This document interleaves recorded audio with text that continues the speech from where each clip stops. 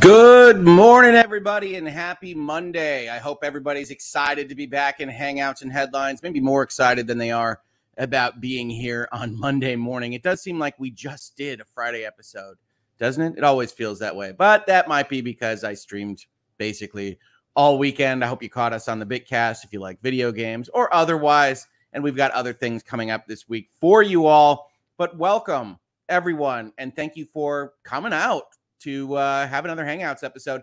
I think we've got an interesting story for you today. When we do eventually get to headlines, we often talk in virtual legality in this space about fan creations, right? So many of you are so creative about what you want to do to celebrate whatever you're a fan of, whether it's something like Bridgerton, a Netflix show, or a movie or a video game line. And one of the very first things that we actually talked about in this space, or maybe not even in this space, but when the Easy Allies video game podcast asked me questions on legal issues, was what's the deal with fan stuff, right? What's the deal when I go to Comic-Con and I see artists signing pictures of Sonic the Hedgehog that they drew themselves? What's the deal with, projects that are otherwise often reported on in gaming journalism outlets that are fan mods or other kind of things that celebrate fan games or the original games? And are those allowed? Are they legal?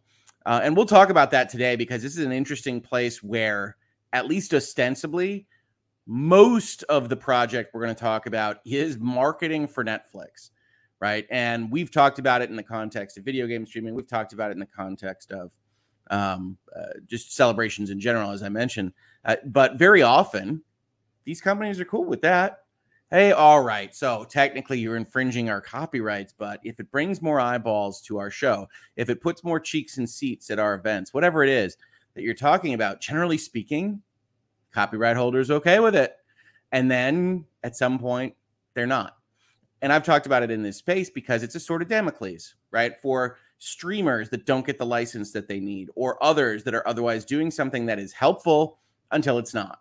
And so that's what we are going to see in this story, is Netflix deciding that it is no longer helpful, despite the fact that they are often going out in public and basically saying, hey, yeah, infringe. We think it's all a celebration of what we do here. Not with respect to Bridgerton or Bridgerton the musical, which we'll be talking about today. But very, very often you can remember that when there were articles about Squid Game, and we covered them in this space, we did a Squid Game episode.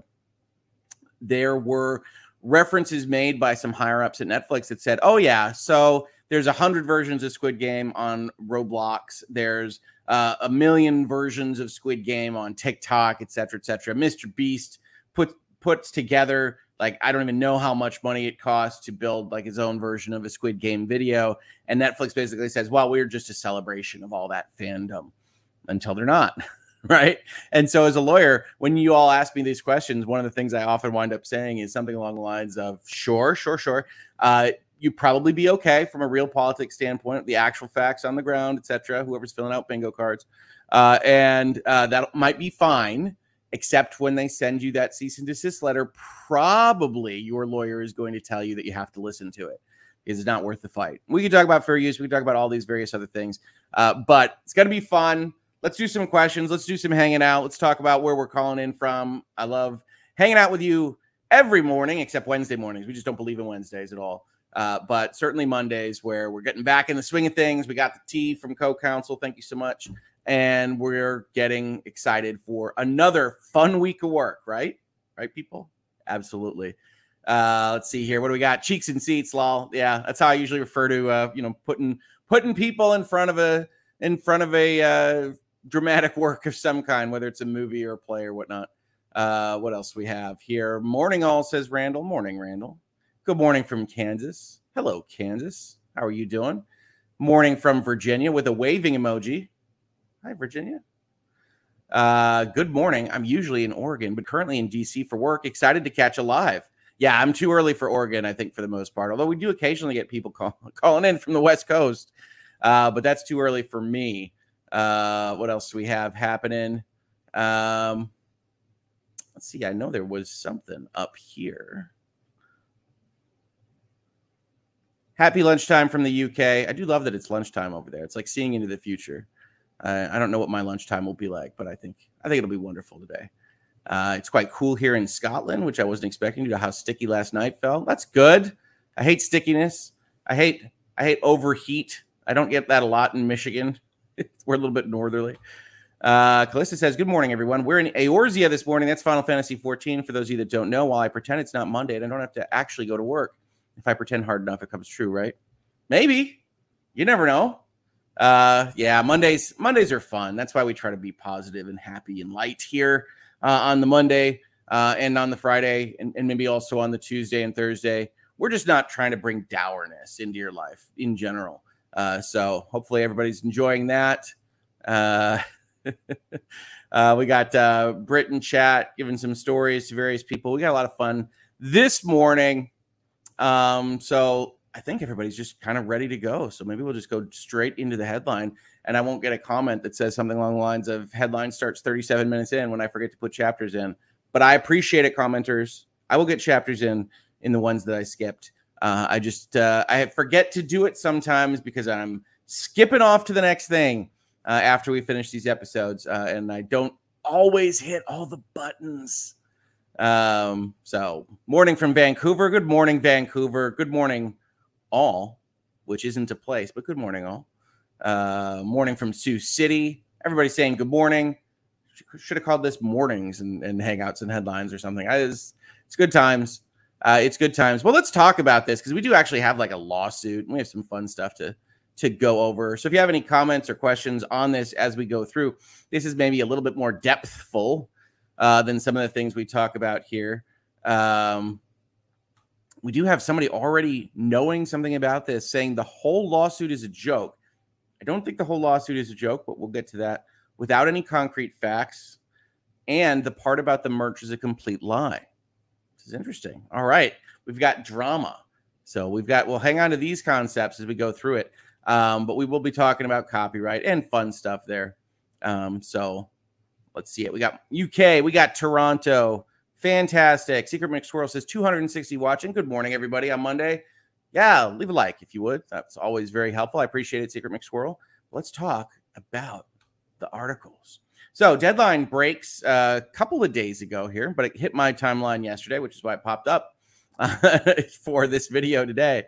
It says Netflix sues Bridgerton the musical creators for infringement, seeks halt to live stagings. So if you aren't familiar with this at all, and I certainly wasn't when I was informed of this story, I think it's worthwhile to get some of the background here from Deadline. The Grammy-winning team behind an unofficial Bridgerton musical is being sued by Netflix in Washington, D.C. U.S. District Court for infringement. Songwriting duo Abigail Barlow and Emily Bear were the minds behind the popular adaptation, you see that highlighted in red, we'll be back, of the hit television series. They staged a live concert of the unofficial Bridgerton musical album live in concert at the Kennedy Center in Washington, D.C. earlier this week, selling out the venue. Netflix originally hailed the concept when it debuted as a free online homage, but when that expanded into a profitable business, things became sticky. Money always does, doesn't it, folks? Money makes things sticky. Netflix knows this. Netflix is not unknown to the world of copyright infringement lawsuits on either side. Netflix, that's a different kind of streaming channel, folks. It's early on the Monday morning. This is Netflix.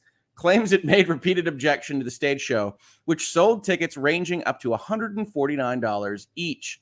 VIP packages were even more expensive. The live show featured more than a dozen songs that allegedly copied verbatim dialogue, character traits, and expression, and other elements from Bridgerton, the series. Throughout the performance, Barlow and Bear misrepresented to the audience that they were using Netflix's Bridgerton trademark with permission, says the lawsuit. And the lawsuit also notes that in addition to the Grammy-winning album, the pair plans to tour, with a date in London's Royal Albert Hall upcoming. There are also allegedly plans for a line of merchandise, the suit claims. Yes, they're going to say that makes it a world tour in the lawsuit. It's very amusing. Barlow and Bear have not commented on the lawsuit yet. Their version of the musical was developed on social media in real time, with lead vocals by Barlow and orchestration, production, and additional vocals by Bear. The record hit #1 on iTunes US pop charts, streaming more than 45 million times it won a Grammy for Best Musical Theater Album. Now, if you heard me talk about some of the kerfuffle between Disney and Sony with respect to Spider-Man, and I was talking through the summer when it looked like Spider-Man might not be in the MCU anymore, and I said, don't worry about this, people. One of the reasons I said don't worry about this was, in general, if there is a pile of money to be made, businesses can work it out. Businesses can figure out what to do.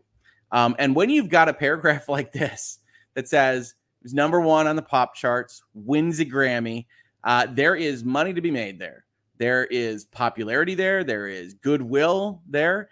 And generally speaking, what I would say is these kids will work it out. They will figure out how to split the pie, as it were, in order to make it make sense for both sides. And indeed, we saw that with respect to Sony and Disney. It's just too valuable to have Spider-Man in the MCU, and it's too valuable for Sony to have his independent movies. And we worked it out again, and now we have strange interdimensional Spider-Man movies that a lot of people like more than I did. But hey, check out that postmortem. So in this particular context, I would say this will be worked out. This is a lawsuit. This is a threat. This will get settled. We'll figure out a licensing regime. I don't know if that's in fact the case or not, because what you've primarily got with the two folks that made this musical is that they appear to be operating in pretty independent entities.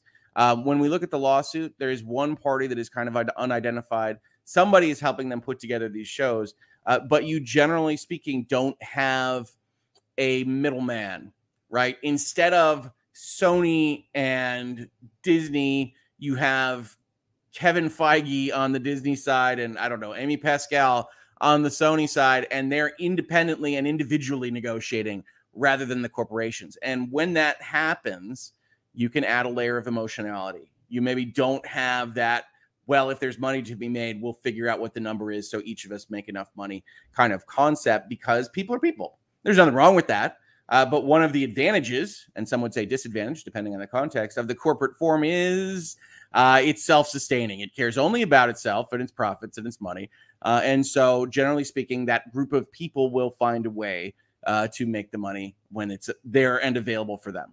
That does not appear to be the case necessarily here as of yet, but more on that when we get to the lawsuit. We got some statements here. Netflix, which is, of course, the platform. Shonda Rhimes is the showrunner. So she headed the adaptation of what was a series of books. And Julia Quinn is the author of those books. We got plenty of things here, but you will see exactly like how the interests line up. So Netflix negotiates with Julia Quinn, or more likely the label, the publisher of the book, for copyright.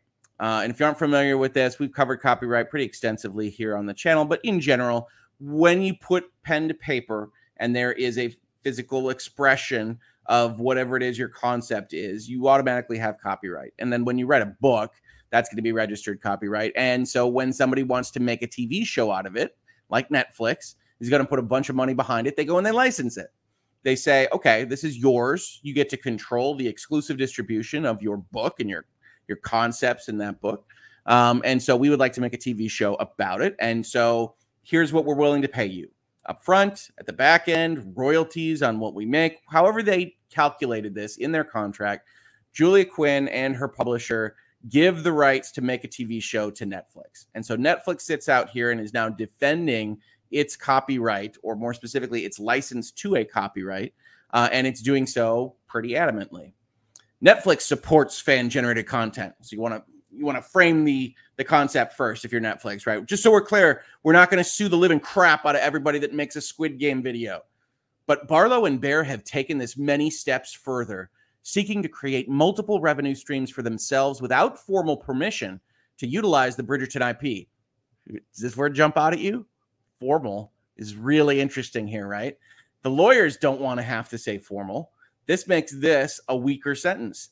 So what communications did Netflix actually have with these people that require us to limit the concept of permission only to formal permission? Sounds like there was tacit permission at some point, and we'll see what these communications are in the lawsuit. that Netflix has written, so it's of course slanted in their direction. We've tried hard to work with Barlow and Bear, and they have refused to cooperate. The creators, cast, writers, and crew have poured their hearts and souls into Bridgerton, and we're taking action to protect their rights. Netflix, you're killing me. So, okay, so there's a couple of things that jump out here. That formal permission thing that we already talked about. We've tried hard to work with Barlow and Bear, and they've refused to cooperate. That sounds like, at least as Netflix describes it here, that there were conversations, there were talks about potentially licensing all of this, right? And that's what you would expect in this context. You would expect for a copyright holder to see a pile of money, not to want to crush it, but instead to say, hey, we need our cut. We need our share. If this is us, if this is based on what we're doing, you need to make sure that we get a cut of all this. And maybe the other side refused, as Netflix is suggesting, or maybe they just couldn't come to terms on this kind of thing, right? So we don't know. This is all a statement from Netflix. This is all Netflix trying to justify its lawsuit. So what we do know is they've said, hey, we tried to talk this out, right? They're telling the public, they're telling the court. Again, their most important mission here based on these first two sentences is telling their fans not to be worried about getting sued in federal court for their fan works, because that's the concern. It's like that actually helps them. When people get super excited about Squid Game, that helps people find Squid Game. When people get super excited about Stranger Things or Bridgerton or whatever else Netflix has up there, then that helps people find those shows. Netflix wants to make sure they don't cut off the golden goose just because they think this has gone too far. Then, the reason I laughed at the end of this statement is they say the creators, cast, writers, and crew have poured their hearts in and we're taking action to protect their rights. Netflix, I understand you want to look good, but we don't have to gild the lily here, right? You think this is affecting your bottom line. You believe you are damaged by this. That's how you bring a lawsuit. You don't have to say it's out of the goodness of your heart for the writer's room at Bridgerton or for whoever poured their hearts into Bridgerton, because as far as the artists are concerned, and we'll get to Julia Quinn's statement in a little bit, it's hard to see exactly how a celebratory musical is somehow damaging them. Protecting their rights, yeah, I don't buy it. Netflix, you're protecting your rights. That's totally fine. That's what the legal system is for. But you don't actually have to just frame it as something happening out of the goodness of your hearts. Shonda Rhimes, who is the showrunner, one of the aforementioned cast, writers, and crew, says, there is so much joy in seeing audiences fall in love with Bridgerton and watching the creative ways they express their fandom. What started as a fun celebration by Barlow and Bear on social media has turned into the blatant taking of intellectual property solely for Barlow and Bear's financial benefit. This property was created by Julia Quinn and brought to life on screen through the hard work of countless individuals. Just as Barlow and Bear would not allow others to appropriate their IP for profit, Netflix cannot stand by and allow Barlow and Bear to do the same with Bridgerton. So note one of the framing devices that Ms. Rhimes uses here is she puts the final onus on Netflix. Shonda Rhimes, notably not Netflix, is in a contract with Netflix, makes a lot of money from Netflix, so is self-interested in defending Netflix, doesn't talk about her so much as Netflix, right? That Julia Quinn wrote the book, okay, Netflix can defend itself, and then they're blatantly taking intellectual property for Barlow and Bear's financial benefit. Maybe. It's very unclear as to exactly how Shonda Rhimes feels about this, other than the fact that she's contractually obligated to say these things on behalf of Netflix. And then you get to Julia Quinn, who actually wrote the book. Netflix wants to take credit for the adaptation into a TV show, and Netflix and Shonda Rhimes deserve credit. Adaptation is a real artistic work, as we know, because we're talking about a musical that's adapted from something else. But Julia Quinn is the one that actually came up with the story. Abigail Barlow and Emily Bear are wildly talented, and I was flattered and delighted when they began composing Bridgerton songs and sharing them with other fans on TikTok. There's a difference, however, between composing on TikTok and recording and performing for commercial gain. I would hope that Barlow and Bear, who share my position as independent creative professionals, understand the need to protect other professionals' intellectual property.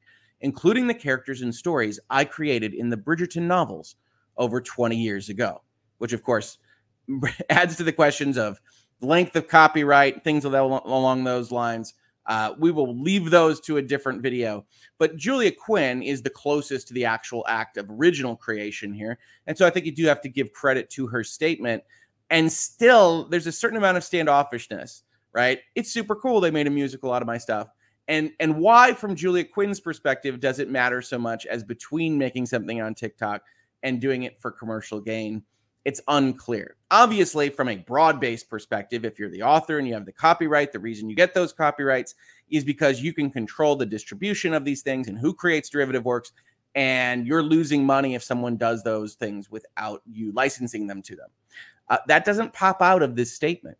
Instead, this again kind of sounds at least a little bit like Shonda's. Shonda's, if we were to rank these, Netflix the most self-interested. Shonda is on Team Netflix here. She's making a lot of money from Netflix. And then Julia Quinn is also defending this. That's why Netflix put these statements out. But it kind of gets weaker and weaker as you go down this list. And you can understand why, because honestly, it's a fan celebration. And I don't know whether it makes sense for Julia Quinn to come out too terribly strongly here. But Netflix will definitely want the help because this is the copyright that they have purchased from Ms. Quinn and her publisher. And so they say, hey, look, you have to help us defend this because we're losing value. And maybe we'll sue you if you don't, that kind of thing. Now, it is worth noting here, as Deadline does, that Netflix was entirely in favor of this when it started. Absolutely blown away by the Bridgerton musical playing out on TikTok. Standing ovation for Abigail Barlow and Nick Daly, who I don't know, but I think he sings some of this.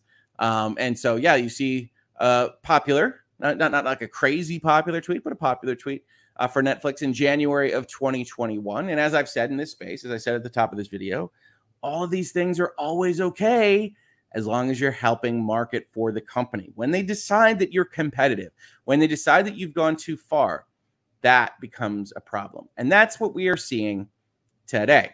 Now, I also highlighted this concept of adaptation in red potentially as a problem. I do want to talk about that just a little bit to start out with here, because copyright doesn't protect every possible thing that you put into something like a novel or something like an adaptation of a novel in a TV series. Copyright Office describes it as follows, and this is pretty accurate. Copyright, a form of intellectual property law, protects original works, right? We think that, including literary, dramatic, musical, and artistic works, such as poetry, novels, movies, songs, computer software, and architecture. However, copyright does not protect facts, ideas, systems, or methods of operation, although it may protect the way these things are expressed. So it does not protect ideas. It does not protect the concept of Regency Ball. It does not protect the concept of star-crossed lovers pretending to be married and then finding themselves actually in love. It does not protect the ideas behind a novel or otherwise, but it does protect the expression of those ideas. And I can only tell you it gets real gray area from there, right? Because characters are copyright protected, but what makes a character are the traits that go into that characterization. So you've got these fights. And like I said earlier in the video, Netflix is well aware of this. They've been sued for using character traits from Sherlock Holmes that maybe weren't released from copyright, and that they've had these fights about what they're allowed to do in adaptation and things along those lines.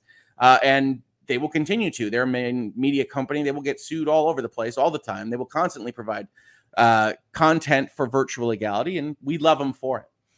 But it does not protect ideas. You saw this as well if you were following virtual legality when we talked about the Last of Us Part 2 leaks that Sony was, let's call them, aggressively pursuing online with DMCA takedowns. So DMCA is the Digital Millennium Copyright Act, and so you have to assert that there's a copyright infringement. And so when people were putting up pictures of golf clubs, for instance, and hashtagging Last of Us in them, Sony was taking them down.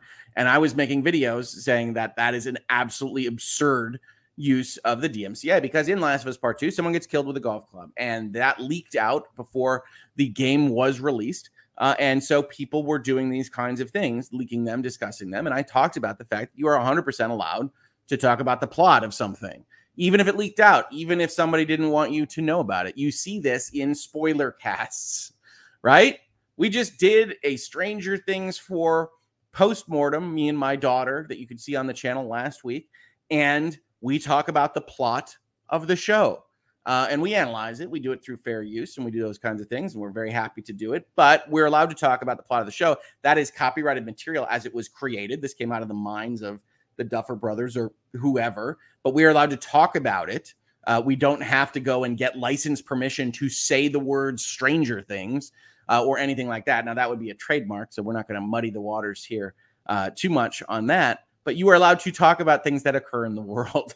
It's, you know, First Amendment here in the United States and that kind of thing. So it's also why you can go into your local bookstore or your Barnes & Noble or whatever, and you can go into the TV section and you can find, I don't know, the unofficial guide to Breaking Bad.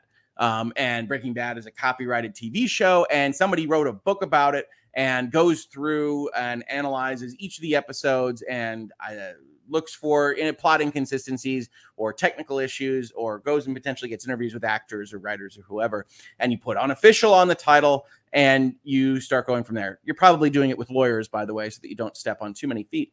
But you can see that throughout. Books are the most obvious. You got the unofficial guide to Harry Potter, and moving forward from there. And so you can go without permission and talk about the facts and ideas of something that's otherwise copyrighted.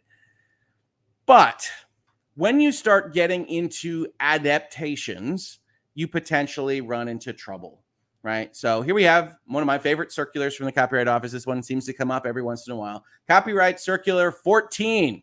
Woo! Exciting. And it talks about what we call derivative works. And derivative works and transformative works, and the lines here are again gray. But in general, we can identify these things. If you make a TV show out of a book, then that's an adaptation. And an adaptation of a dramatic work is generally going to be found to be derivative. And so if you are copying the plot, if you are copying the characteristics, if you are copying the fundamentals of the expression of the idea, and here we have two levels, right? Because Netflix is bringing this lawsuit. So they're saying that this musical violates the expression of the idea as already adapted to a TV show. But depending on things, you could also potentially get sued or have trouble at the novel level, depending on exactly what was taken from the novel. And we'll see what Netflix says here. But that's where we're running into trouble. Netflix says this is an adaptation. This is a musical of a TV show. It is the kind of thing we would usually license, and we would ask for X amount of dollars or X amount of royalties. And chances are, at least as described by Netflix, Netflix has entertained that request, right? And it might have been too expensive for these individuals, and they didn't want to do it, and they got advice from their lawyers, and the lawyers said, well, they're unlikely to sue you in federal court over this because it looks bad for them, potentially, right? It's bad for goodwill. These are fans. They did this thing. But Netflix says, nope, we're going to sue, and we're going to frame it as you guys are trying to steal from us. We were nice, and now you are going too far. And that's where we get to the lawsuit. So we're going to take a pause right there real quickly before we dive into the lawsuit. Does anybody have any questions, any comments to what we have seen so far in the article, what I've talked about with respect to copyright, derivative works? Put it at Hogue Law, leave it in a question, in a queue, super chats, whatever. Anything to highlight it for me is very helpful when there are a few of these going around. I did see some bots in the chat, tried to kill them a little bit by putting it in subscribers only mode. That's the only reason I ever do that, folks. But they do get around these bots quite a lot right now. Abigail says Netflix should be offering these people a contract and putting the musical on the platform instead of suing them. Well, it takes two to tango with a contract. I don't know whether Netflix is legitimate saying they refuse to talk to them or not, but it is possible. It is possible for Netflix to say, well, there's any number of variations of this, but Netflix to say, hey, here's a reasonable request for royalties, and the creators of this to talk to their lawyers and say, nah, we can do this without them, and you can keep all that money, and they decide to go that direction. Or Netflix could say, here's a ridiculous request for royalties, and they can say, we couldn't afford that if we did it, et cetera, et cetera. So there's any number of variations here. It does seem silly for them to go to lawsuit as a first step. So I do think that there were at least probably hand waves towards an agreement of some kind between these parties, because that just makes sense. But I don't know. Let's see what else we have here. Maybe they had the same lawyers as Amber Heard's lawyers that told her that the article was fine. Well, a lawyer, especially an IP lawyer that's asked these questions, is going to say some version of what I said, which is that, okay, this probably is infringing. And we can only ever say probably because it's always based on the facts and circumstances, but it's probably infringing. But they're going to be disinclined to sue over this or otherwise cause trouble. One, because it markets for them. It tells people that Bridgerton is a thing and continues to drive people to find out what Bridgerton is. And two, because suing your most loyal fans who are doing like this stuff specifically about your show is not great. You don't generally want to do that until it crosses some line for you. Question, why would not a cease and desist apply in such a case? So a cease and desist letter is not a court order, right? It's a letter that a law firm writes, generally a law firm. You can sometimes do it principal to principal, but it's not as effective. Law firm writes, it says, you are in violation of the Copyright Act. You are doing this illegally. We'd hate to have to sue you. Stop right now. And they say it probably even more angrily than that. But it's up to the other party to decide whether or not they're going to listen to that, whether or not they think they're just rattling the saber and they're going to go away. And a lot of people get cease and desists that the lawyer will say, I think it's unlikely that they go any further than this. They're just trying to scare you, and you can proceed further. And so in terms of applying, a cease and desist letter doesn't do anything. It is the notification. It is the no trespassing sign being pounded into the sand. And it says, you stop that right now, or else we're going to look at our legal options. And you get that cease and desist letter and you say, okay, all right, I'm not going to stop that because I think I'm in the right. And I don't think you're going to sue. And sometimes you find yourself in federal court and sometimes you're okay. So that's why on that, but it's a great question. I do have, Evil Dead has a lot of copyright weirdness because of all the different movies. So that musical may have ended up in no man's land. Sure. You get all sorts of weird intellectual property situations with various IPs. So that's interesting. Now I understand why my brother's former lawyer, he doesn't want to have his novels turned into a movie. Oh, yeah. Well, it gets wild there. You can have unofficial versions of things, but you have to get careful. Netflix would also have to negotiate with the agent because book publishing is a many-headed beast. Oh yeah, we're shortening it right to the author, but there's undoubtedly a publisher involved. There's various other parties involved. If they were to move forward, the principals, i.e. not the lawyers, would effectively say, yes, we are open to discussions at around these numbers, and then everybody and his brother would get involved from there. For me, so far, it sounds like what Sapkowski, the writer of The Witcher, and I can never pronounce his first name properly, so I apologize, tried against CDPR. Sounds like there was something that was talked about, but we don't know what. Well, he was actually successful. If I'm recalling this story correctly, we did a video on it here, because there is, I want to say, a European Union rule that says essentially if the thing that you licensed out becomes wildly successful, you can take a retroactive look at whether or not the royalties were fair and whatnot, which is not how the United States works at all. You have to figure that out up front. But I believe he got like a settlement or an upgrade based on the fact that the Witcher video games proved to be so darn popular. And then he might have done better in the negotiations with Netflix when the show was being done. Carrie says, yeah, I was just talking about this with creative friends recently and how it's important to be able to show your process and work and how you got there just in case. Yeah, to show that you're not basing something on something else. Very often that can be the case.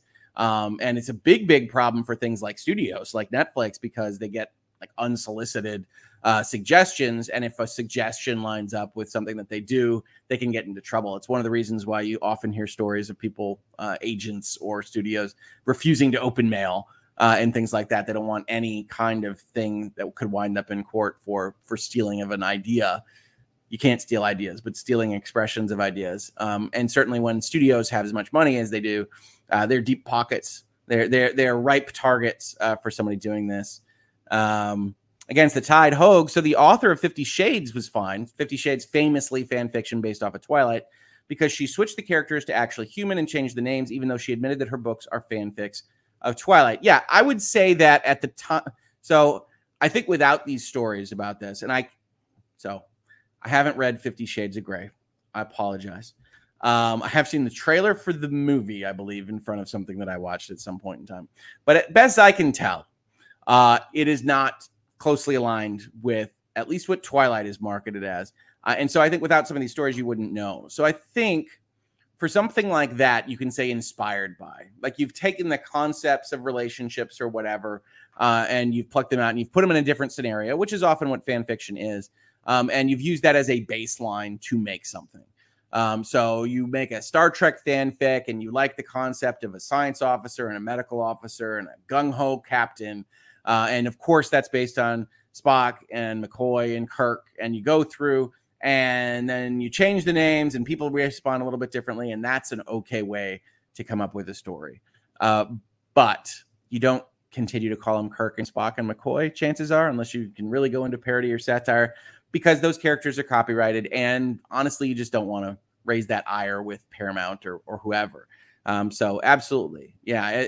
As you get further and further from these things and they're just inspired by, that becomes less of a problem. One of the main claims we will see in this case that is an issue is Netflix says that they steal language verbatim, which would have had some kind of, custom creative input put into it. And that's where you really get into trouble.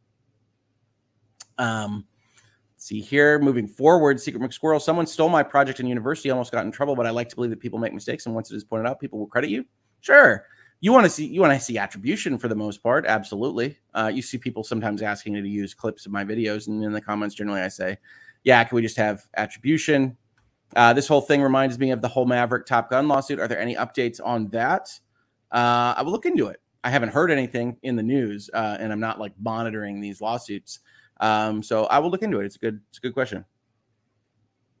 Probably not. Probably they're going to let the box office run finish off so that we at least know what pile of money we're dealing with. And Maverick will not stop making money.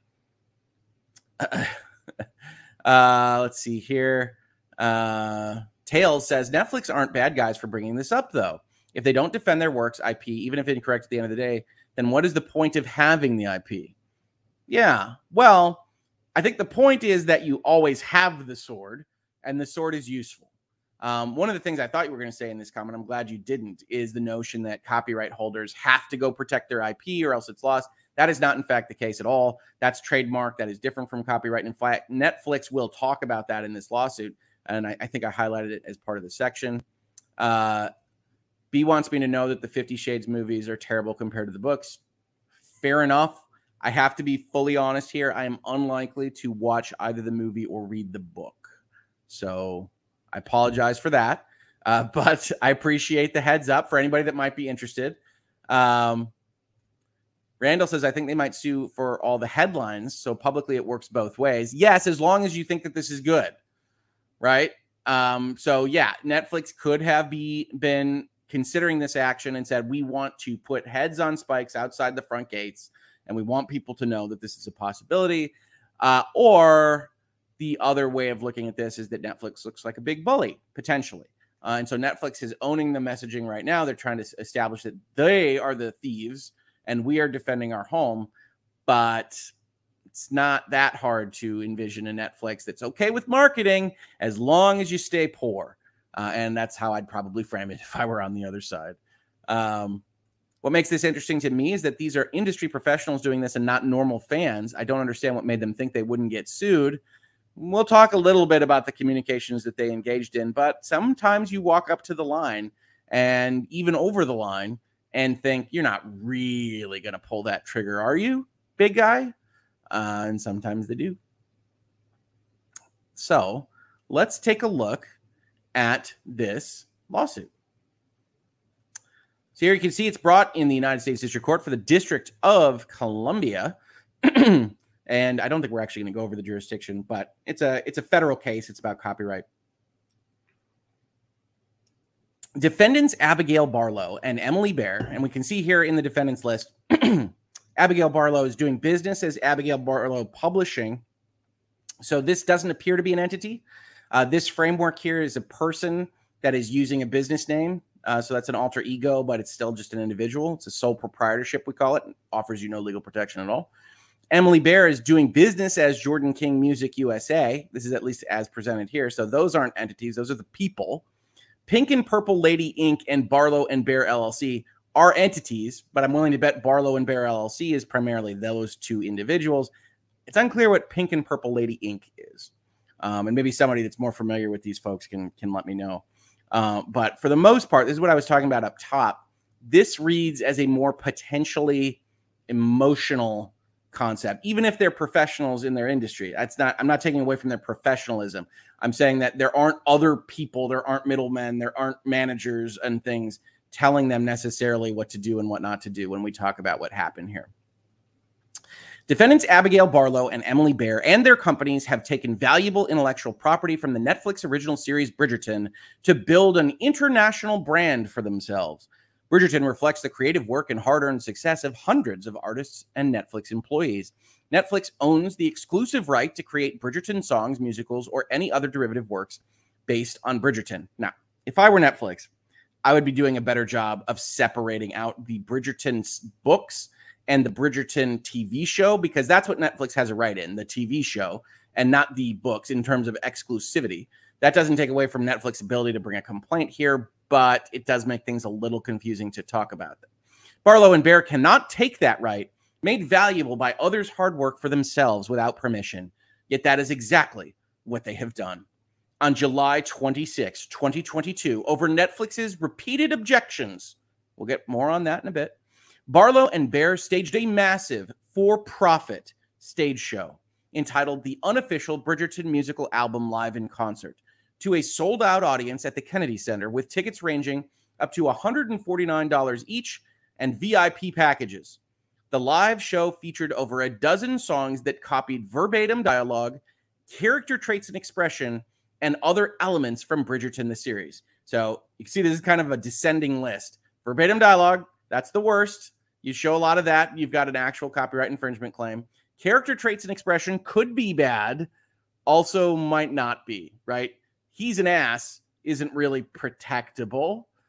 So you have to kind of get into more specifics there. Other elements, who knows what that means, right?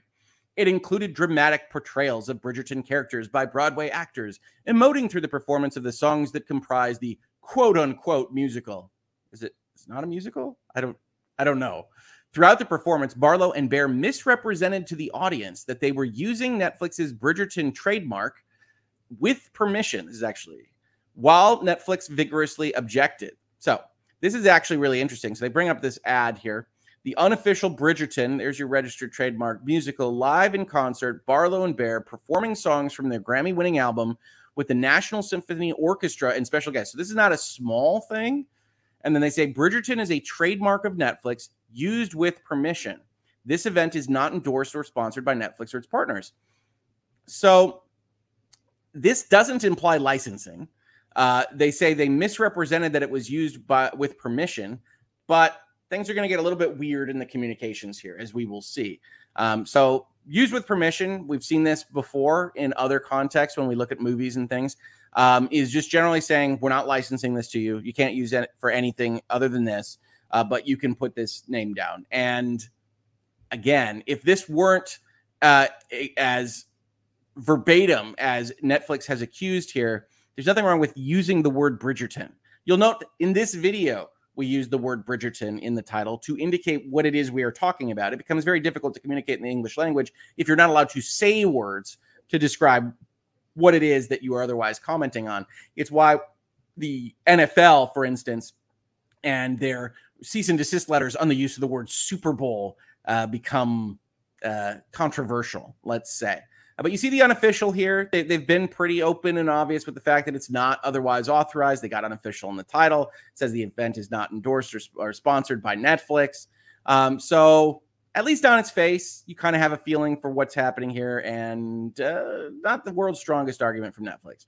Barlow and Baer also announced they intend to stage yet another performance of their unauthorized derivative works at the Royal Albert Hall in London, making this a world tour, which is maybe rhetorically effective, but doesn't mean anything legally, so I just find it funny. Barlow and Baer even promoted their own line of Bridgerton-themed merchandise, and that's what we saw in the comment before we even dived into the lawsuit here that said that that was wrong. We will see for ourselves.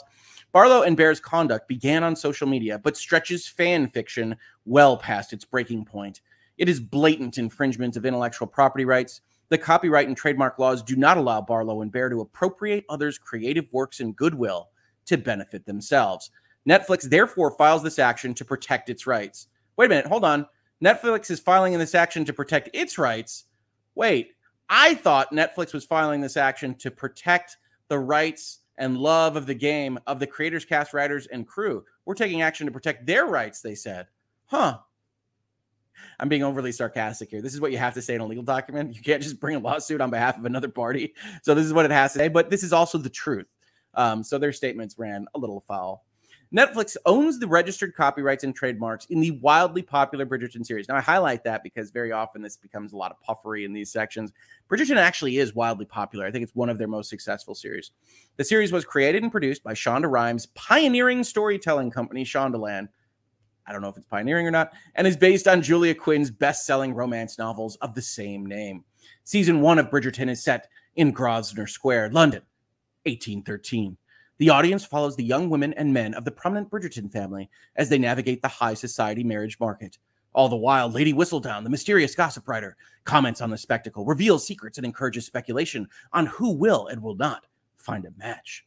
Fans find escape in the romantic Regency setting, era-appropriate dialogue, and exquisite costumes. Yet, Bridgerton speaks to a modern audience through its inclusive cast, orchestral versions of modern pop music, and they use a footnote here to reference Ariana Grande, and a female perspective on the character's struggle against rigid societal norms and rules. Now, I don't know, especially that last one, if that's specifically modern. I seem to recall having read a lot of Jane Austen in school from that perspective, but that's cool. Bridgerton, very popular show. A lot of people like it. I've watched season 1, have not watched season 2. It is fine. that's the Hoglaw review of Bridgerton. It is A-okay.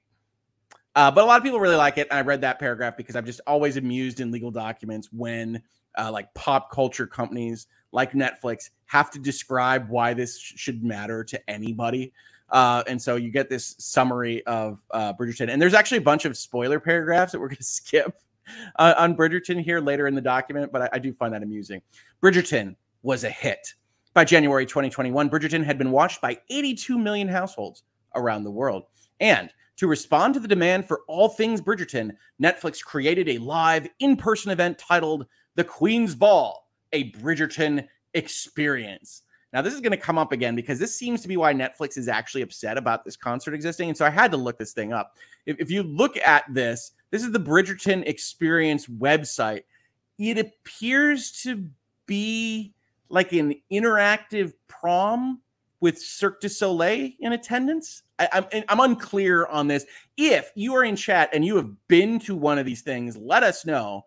But one of the issues that I have with this lawsuit, and it's not really an issue on the copyright law side of things, is that Netflix appears to be bugged by the concept here, primarily because they want people to go to their Bridgerton experience. Right. And they've licensed this out, et cetera, et cetera. And they say it's competing with that. And people would have gone to the Bridgerton experience if they didn't have this musical to go to, which at least as it's described has only been ever shown once and will be shown once more in London. And there isn't like a description of anything more broadly than that. But this isn't a musical. This isn't a Broadway show, right? As Time Out here describes it, you will engage with actors dressed in Regency garb. Believe me, I probably wouldn't be engaging.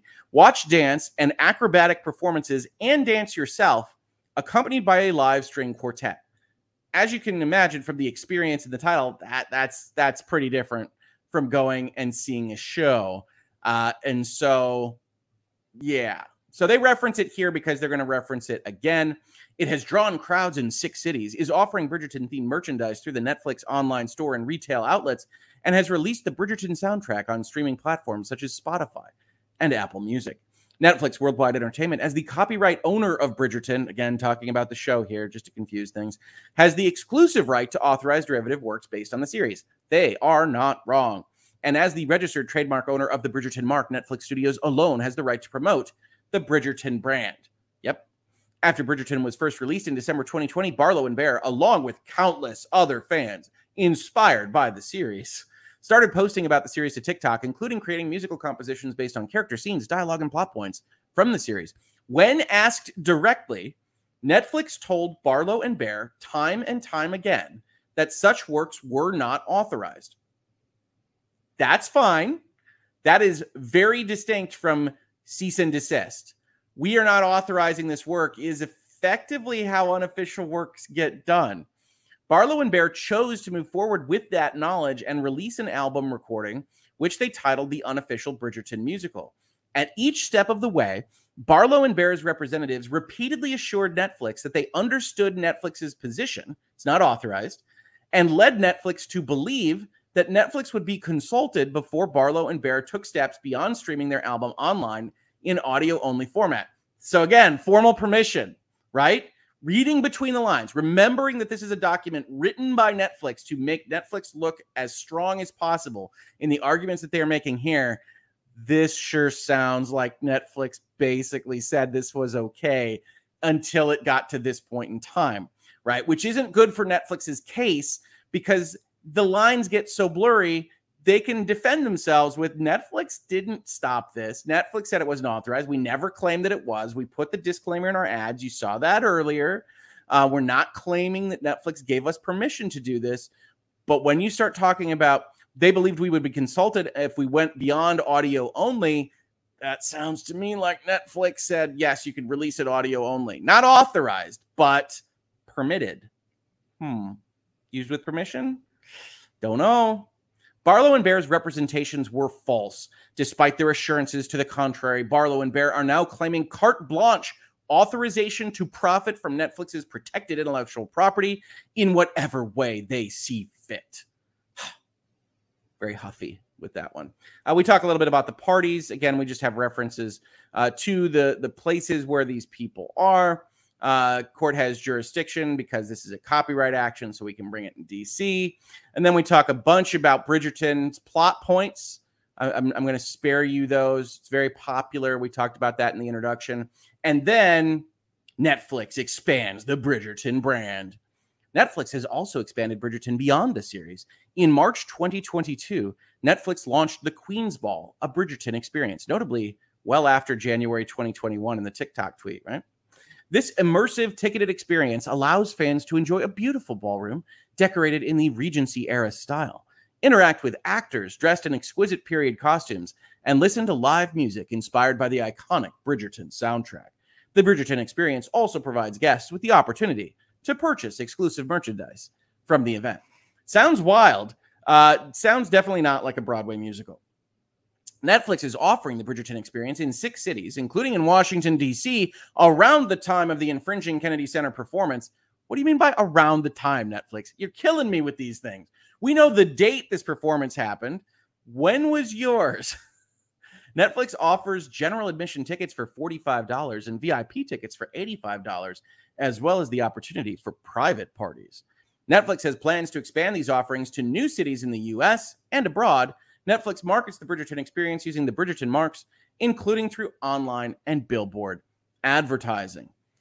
Section 3. The defendants make unauthorized derivative works that copy from Bridgerton.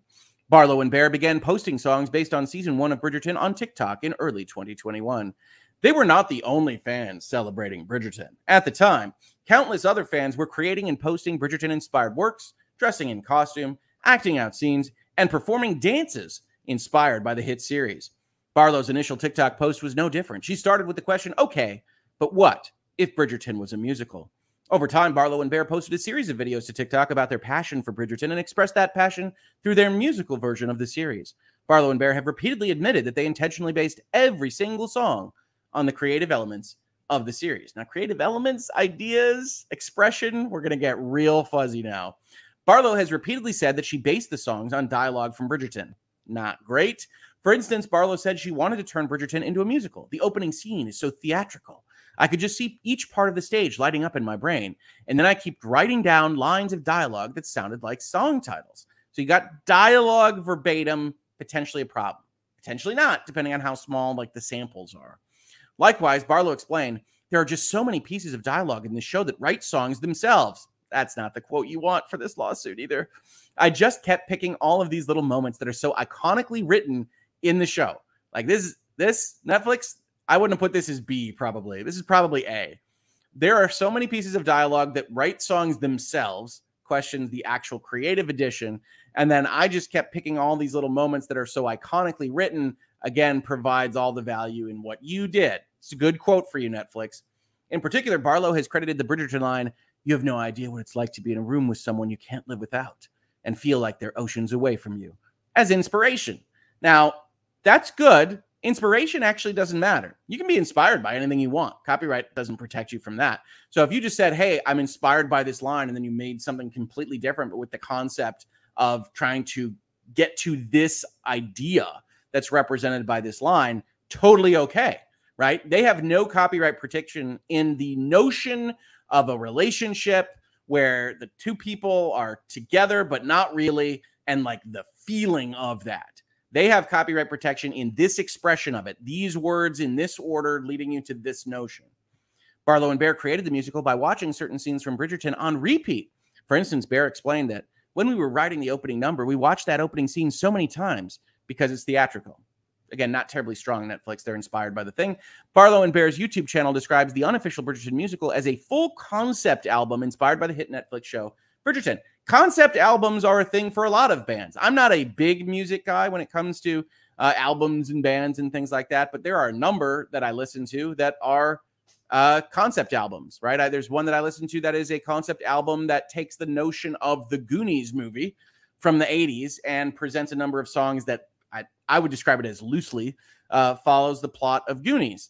That loosely is important though, right? Because you're using references and thoughts and concepts and ideas rather than, you know, taking Mikey's "It's Our Time Down Here" speech and putting it in song form. That is going to be different, and that would probably get, I don't even know who makes Goonies, Amblin Entertainment, I have no idea, a little bit upset as part of that issue. So inspiration, you're allowed to be inspired by these things. It's the direct verbiage and potentially putting them in the same order as the exact concepts that are present in the TV series that present an issue. As I've already mentioned, there is the confounding factor of it being based on a book and whether or not Netflix has the license that they say they do here. We're not actually getting a lot of contract terminology in this document. It's raw assertion, which maybe isn't as strong as we would like, probably okay at the complaint stage, but we proceed. Review of the infringing works also demonstrates Barlow and Bear copied liberally and nearly identically from Bridgerton across a number of original elements of expression. So this, concept-wise, is their lawyers, Netflix, trying to say, Your Honor, what we're talking about right here are not the ideas. This is actually how we express them that they got into. Lyrics are lifted verbatim. That's an issue. Plot, pace, sequence of events, mood, setting, and themes are replicated faithfully. Does this thing fly too close to the sun? That it is so close, and any of the creative choices that would have been made in the adaptation are mirrored in the musical, that you can say basically that as a whole, the entirety of the pie is shaped and tastes very much like the pie that we made, and we expended a lot of money to make it that way, is what they're saying here. Again, kind of raw assertion here. And they put some exhibits that we're not going to be looking at in this video because we don't have 8 hours to be here together this morning. But they put some examples in. I scanned them. It does appear like there's some from verbatim lifting. They will reference a couple of these. Netflix sets forth below some representative examples. First, in the very first musical track, "'Tis the Season," Barlow and Bear copy Bridgerton Episode 1's opening scenes, making a near identical introduction of its main characters and the 1813 Grosvenor Square setting, while also incorporating substantial dialogue verbatim. For instance, both works include the following dialogue regarding the setting and plot, spoken by Lady Whistledown. Grosvenor Square, 1813. "Dearest reader, the time has come to place our bets for the upcoming social season. Consider the household of the Baron Featherington." And yeah, that if it's exactly what was in the show, this is not the way you would generally recommend doing it. And I think those are some of the best arguments that Netflix makes is when they find these exact copies. And they go down this list. Eloise Bridgerton's character and the theme of social constraints on women is copied, and again lifts dialogue verbatim. Okay, so Netflix gets weaker with this stuff, right? The dialogue verbatim, pretty good. Eloise Bridgerton's character might be pretty good, but you would want to know more about this. The theme of societal constraints on women, no, Netflix, you don't have a copyright in that. Okay, lots of books written on that. It's a good theme to explore. And so the fact that Bridgerton explores it, that doesn't give you copyright protection there. That is an idea, the theme of societal constraints on women. So Netflix overstates their hand in a couple of places here, I would say.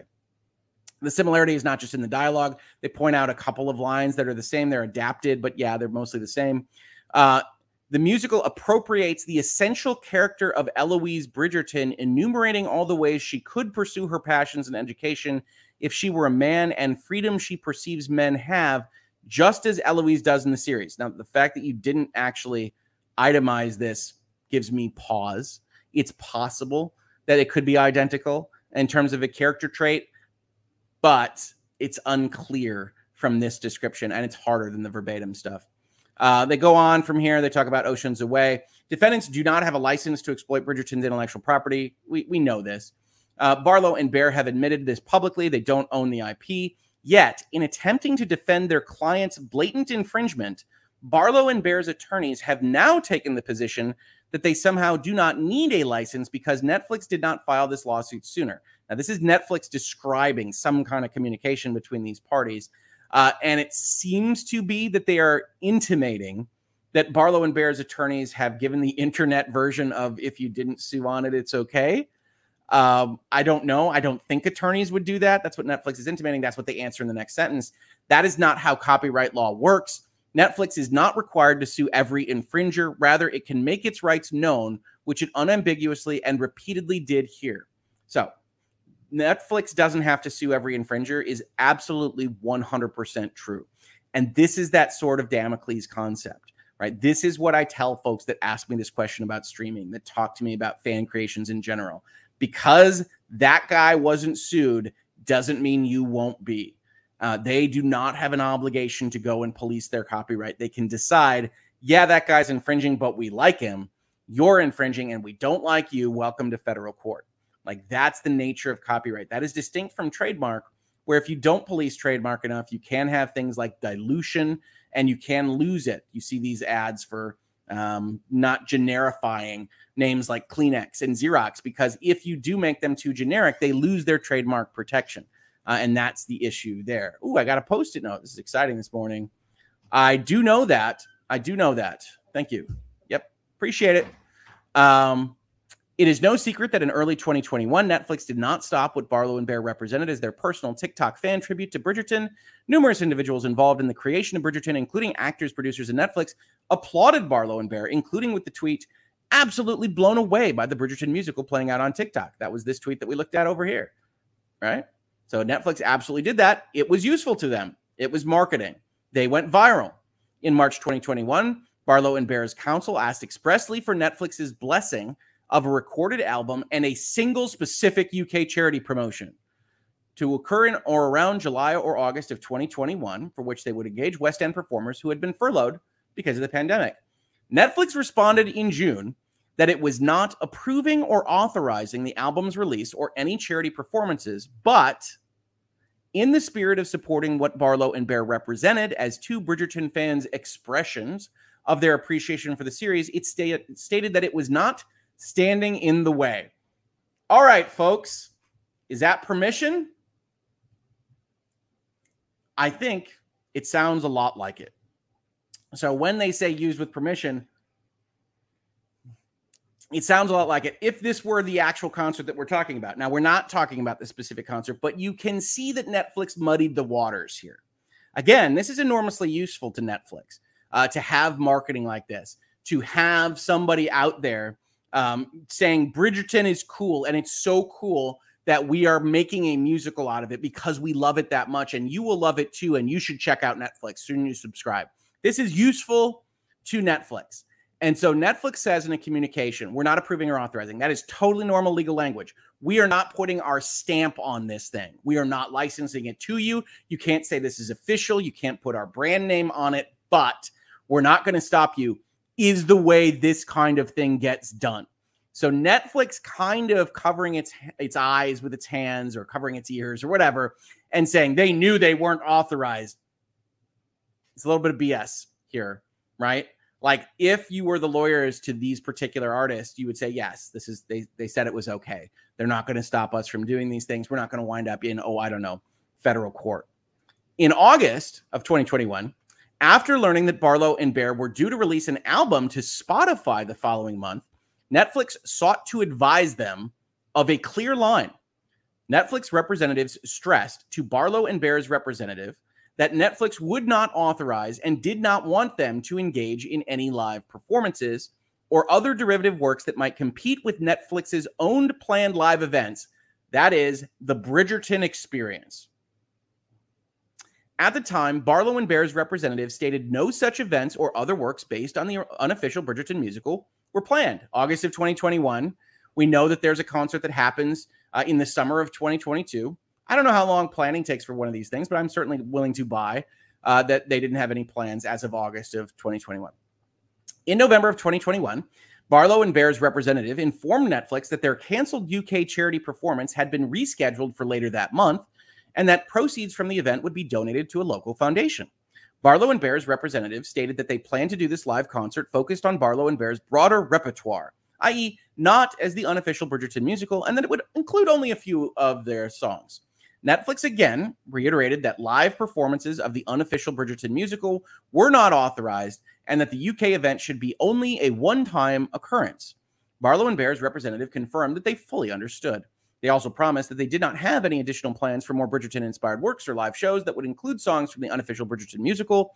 Given Netflix's clear statement to Barlow and Bear that this would be the last such event, so given a statement that you didn't actually state earlier on, fair enough, Netflix, Barlow and Bear's assurances that it would be, and their express statement that they plan to focus on other projects to avoid becoming known as the Bridgerton Girls, Netflix did not seek to halt the rescheduled charity event in the UK. Enter 2022. In March of 2022, following Barlow and Bear's Grammy nomination, Netflix reached out again to reiterate the lines. This is slipping away from Netflix. You can feel that here, right? Once the Grammys pick it up, they're like, oh God, what are we going to do about this? Barlow and Bear's representative assured Netflix that they did not have any Bridgerton-related plans other than the Grammy nomination.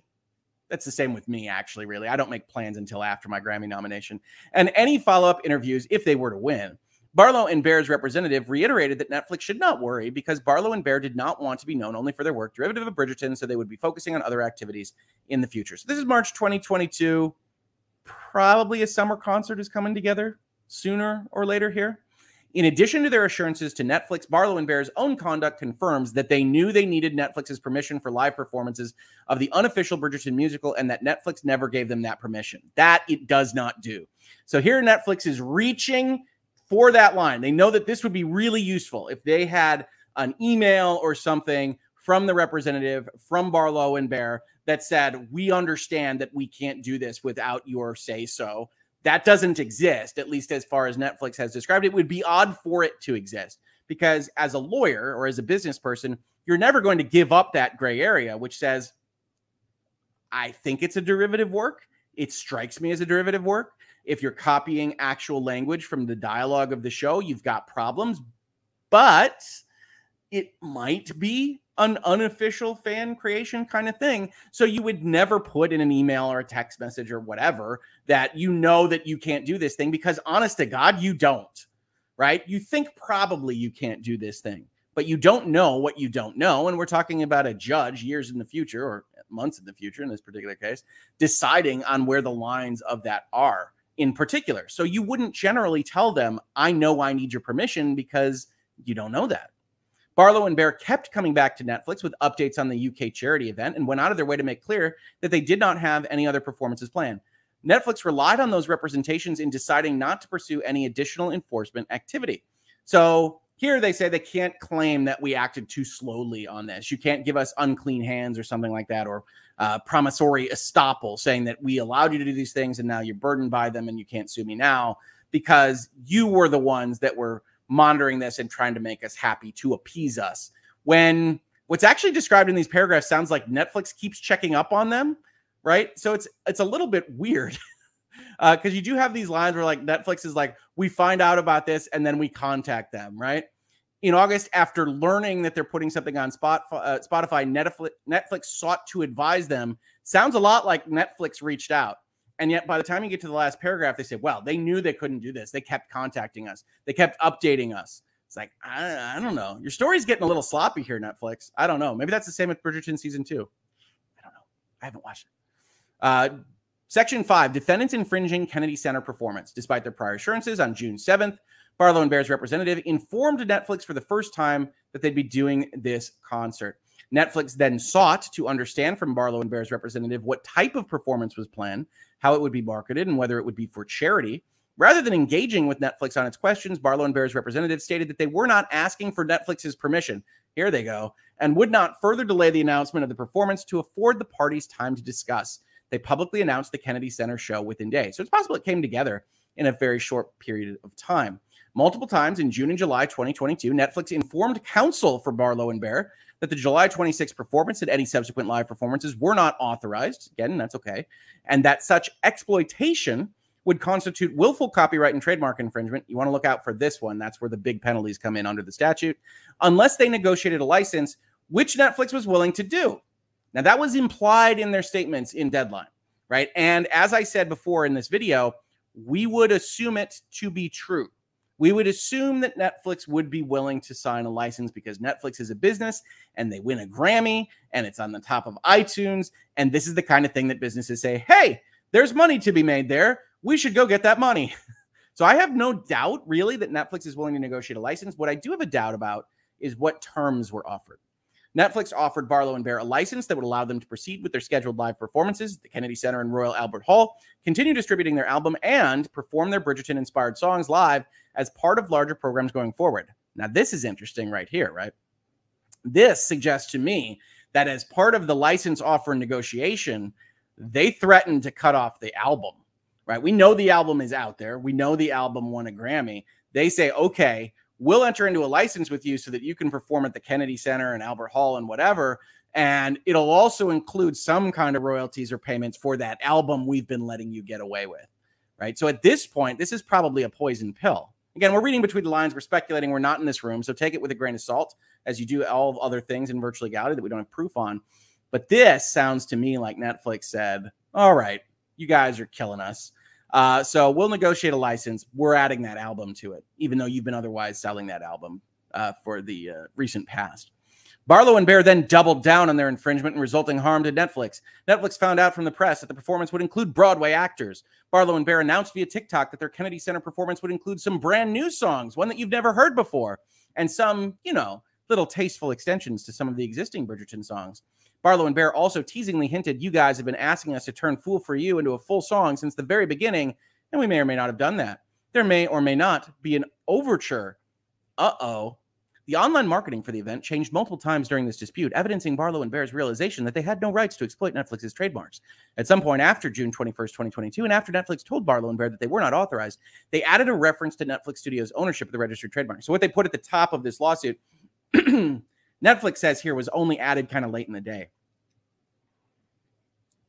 Later, they took that down at Netflix's request. Then, as of July 20th, after Netflix had sent a settlement demand, they changed it to say the mark was being used with permission of Netflix when the parties had not reached an agreement and Netflix continued to object. So yeah, I do think Netflix has a point that by the time you're getting settlement demands and Netflix is objecting that strongly, used with permission is dicey.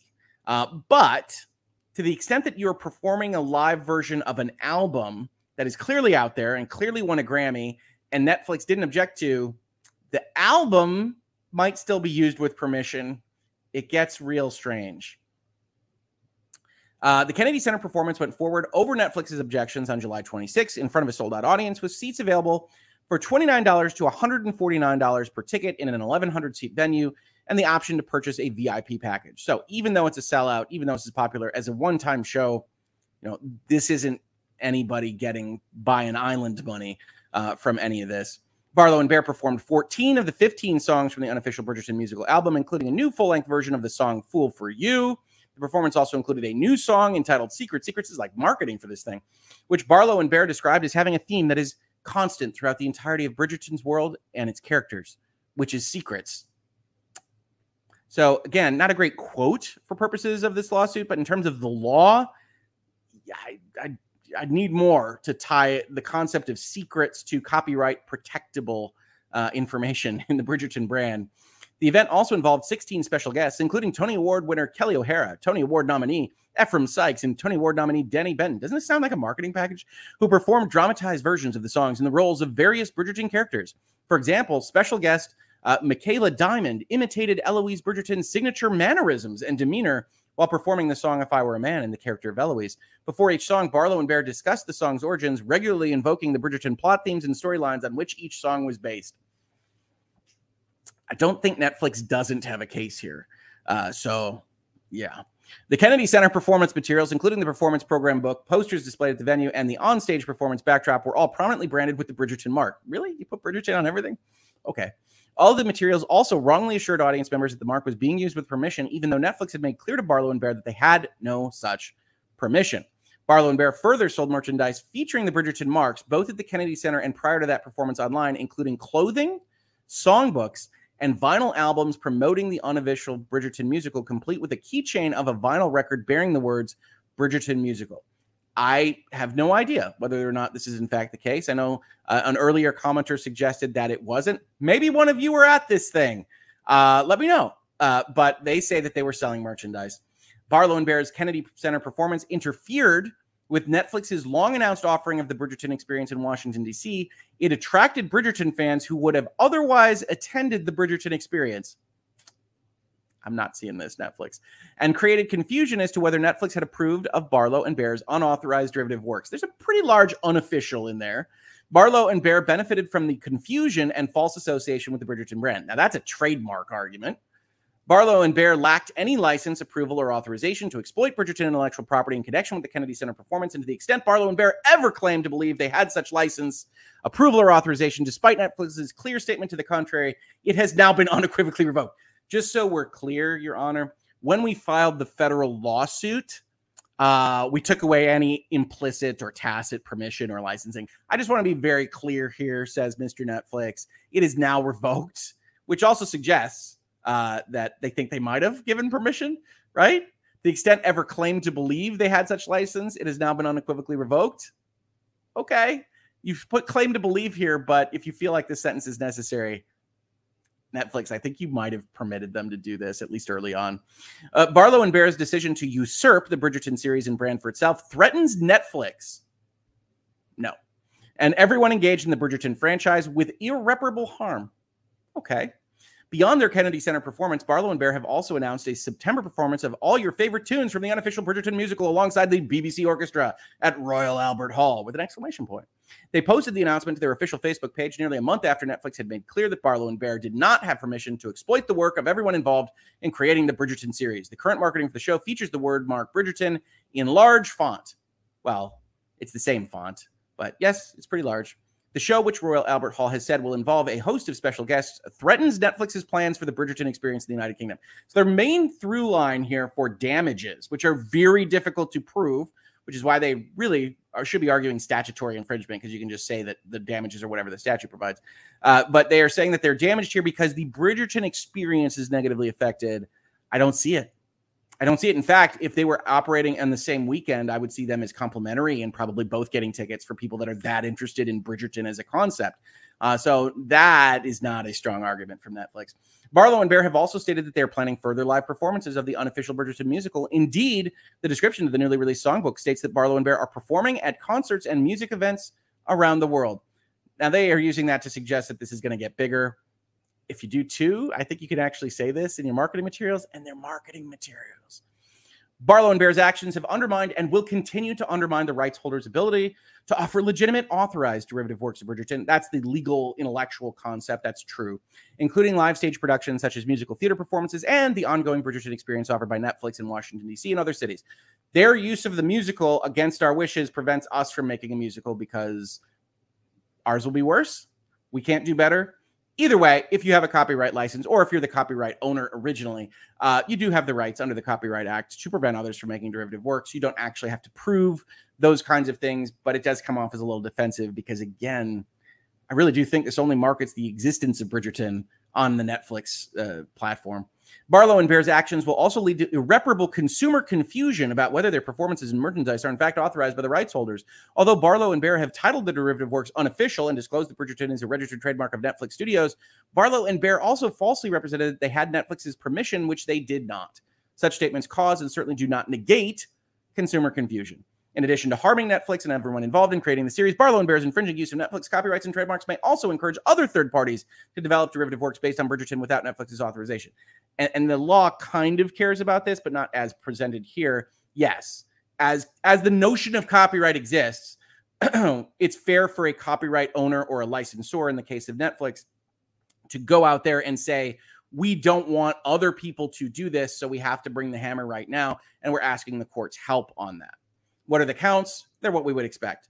Copyright infringement, and I think that they just asked for declaratory relief there. Infringement of registered trademarks, and they ask for relief there. False designation of origin, which is a offshoot of the trademark complaint, and then give us everything that we're owed under the statutes for those things. So they've got an infringement case. They have a pretty good one based on what is described. It's not a slam dunk, and they overreach in certain places, but specifically on the verbiage, specifically if the songs are presented in a way where you do have actors portraying the characters as shown in the Netflix TV series, yeah, it's not great. And if you're going through in the plot line and everything else, and it's identical, I think you're going to run into trouble. I think in all likelihood, this is going to get settled. I think for the most part, the artists here were trying to call Netflix's bluff. They get a cease and desist. They say, hey, we're going to sue you. They say Netflix isn't really going to sue us. Lo and behold, we are sued. And now we kind of back down and say, okay, what is the number that can make you happy? What's the number that can walk away on this? But yeah, this is the notion of fan creations in all respects. Totally fine if you're on TikTok and you're selling Netflix shows for them when you go and do something that they view as competitive, which is BS. Like this thing, the Bridgerton experience, it does not appear to be the same thing anyway. And if these guys weren't dumb, either way, Netflix or the creatives here, they would negotiate to work together on this. This can absolutely 100% make each other money in this context. I would expect it to do so. This is Netflix saying, no, we'll fire that cannon. And now I think the parties come to the table more fulsomely for your bingo cards. So that's the story today. I do think it's fascinating. I did want to bring it up because I think it's a really interesting thing to talk about. I know we have a couple of super chats here, but what are your thoughts? Leave some comments here. Let's ask some questions. Let's talk about this while we cover some super chats. I think this kind of thing is really interesting because ordinarily we don't see companies go forward with these kinds of lawsuits because you could see Netflix fighting it throughout that legal document. They don't want to be seen as the party that sues their fans. Brett Cormier, to 50 Shades, I went to see it with the woman I was dating at the time. We came away with different perspectives. I had to point out to her that if he was a thousandaire, he would have been a creep and not sexy. LOL. Again, I only know the basics of this particular plot line, but yeah, I think that different people are always going to have different perspectives on that kind of thing. Monday morning, folks. Thank you for the super chat, Brett. I appreciate the support. Kareen, Hogue, the Bridgerton is not original from Netflix. It's an adaptation of a book or series of books. Absolutely. I said that they screwed up, in my opinion, by not delineating the two early on in the complaint document. So if they got permission from the original author, would that still immunize them?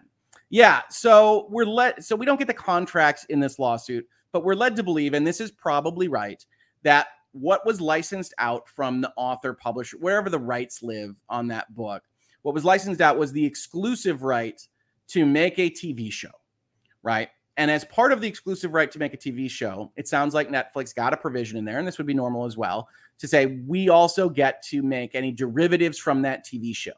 So notably, one of the things that's happening in this lawsuit document is that Netflix isn't accusing them of stealing the copyright of the book. They are accusing them of stealing the copyright of the TV show.